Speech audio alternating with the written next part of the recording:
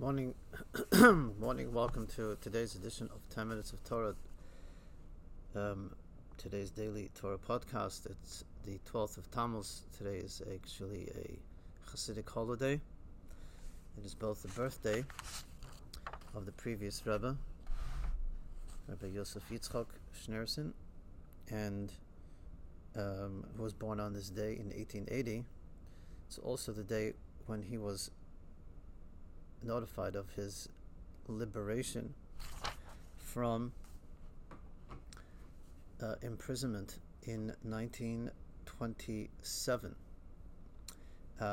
As the Rebbe conveys in today's Hasidic teaching, on this date in 1927, previous Rebbe was informed of his impending release from exile that followed his imprisonment. He was imprisoned, this is in 1927, for his counter-revolutionary activities, namely maintaining a network of underground yeshivas, schools, mikvahs, and synagogues and all Jewish infrastructure under the nose of the communists, for which he was arrested and sentenced to death. It's a long story as to the miracle of his liberation, and I invite you to go online today. Go to Chabad.org.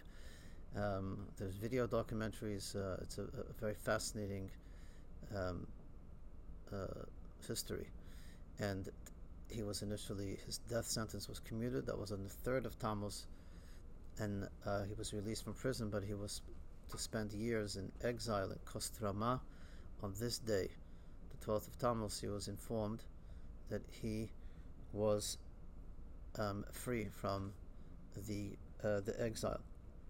And so, as the Rebbe says, on this date he was informed, again, this is today, the 12th of Tammuz, 1927, of his impending release from the exile that followed his imprisonment, which came in the wake of his efforts to buttress the study and observance of the Torah. Previous Rebbe subsequently wrote a letter about today, the 12th of Tammuz, when he was informed of his freedom, and tomorrow, the 13th of Tammuz, when he actually was released, and they are considered to be the 2 days of his redemption. And he wrote, the 12th and 13th, on this day, the 12th, on these days of the 12th and 13th of Tammuz, the members of the Hasidic Brotherhood should participate in a Farbrengen, a Hasidic gathering, for their material and spiritual benefit, in the manner instituted by our first forefather, the Alter Rebbe, the founder of Chabad. At this gathering, this Farbrengen, they should encourage each other fraternally to fix times for Torah study sessions. And I send you my blessing, that God turn his countenance to you in both material and spiritual matters. So today is a day of resolve and resolution to increase in Torah study, as his arrest and liberation is the story of an unyielding resolution and resolve to keep the flame of Judaism alive in communist Russia during the darkest period, one of the darkest periods of Jewish history. Again, you can learn more of the history of this fascinating and miraculous story by visiting Chabad.org. So that's the Hayom Yom for today. Speaking of resolve, the Torah portion of today, which is the third section of Balak, records how the Gentile prophet Bilam rose early in the morning as he was commissioned to go and curse the Jewish people. And what's interesting, as Rashi points out, is that the Torah uses the exact same phraseology with regards to Bilam arising early in the morning as it does, and saddling his donkey, as it does when it earlier in the Torah records how Abraham, the patriarch, arose early in the morning and saddled his donkey that was to take his son Isaac for the famous binding of Isaac. So the Torah uses the same language. So Rashi says something very powerful, and that is that Bilam arose out of hatred. He was so anxious to curse the Jewish people that he got up early and saddled his donkey. but his hatred was preempted by Avraham's love. Avram rose early in the morning and saddled his donkey out of love, Bilam out of hatred.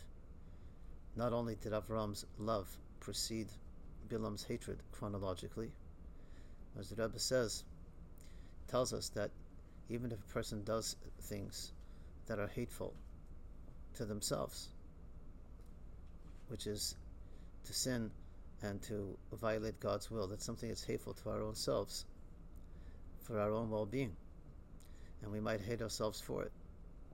Says the Rebbe, a person should remember that love comes first, which means God's love for us, the love that we should have toward ourselves and to others, preempts and is more powerful than the hatred and the loathing that may come about as a result of sin. And all we need to do, says the Rebbe, is to activate that part of ourselves to be able to set ourselves back on a healthy course. That's the Torah section for today. In the Tanya of today, the Alter Rebbe talks about a program of fasting, which was common amongst the early Kabbalists, men and women seekers of greater levels of cleansing and piety. There was a certain program of amount of fasts prescribed, 84 fasts, for example, for certain types of sins, which he suggests if someone wants to undertake should be done during the winter months. Of course, this is talking in Russia where the day is very short in the winter, but he concludes that in our generation, largely, fasting is something that we don't have the strength and ability for, and therefore we should increase in charity. And that is our form of penitence, if you will, and cleansing, is through increased charity. And even if that means giving more than a fifth of one's income, one should not be concerned about that, because it brings about great cleansing and wholesomeness and aversion of any other form of adversarial experiences. That's the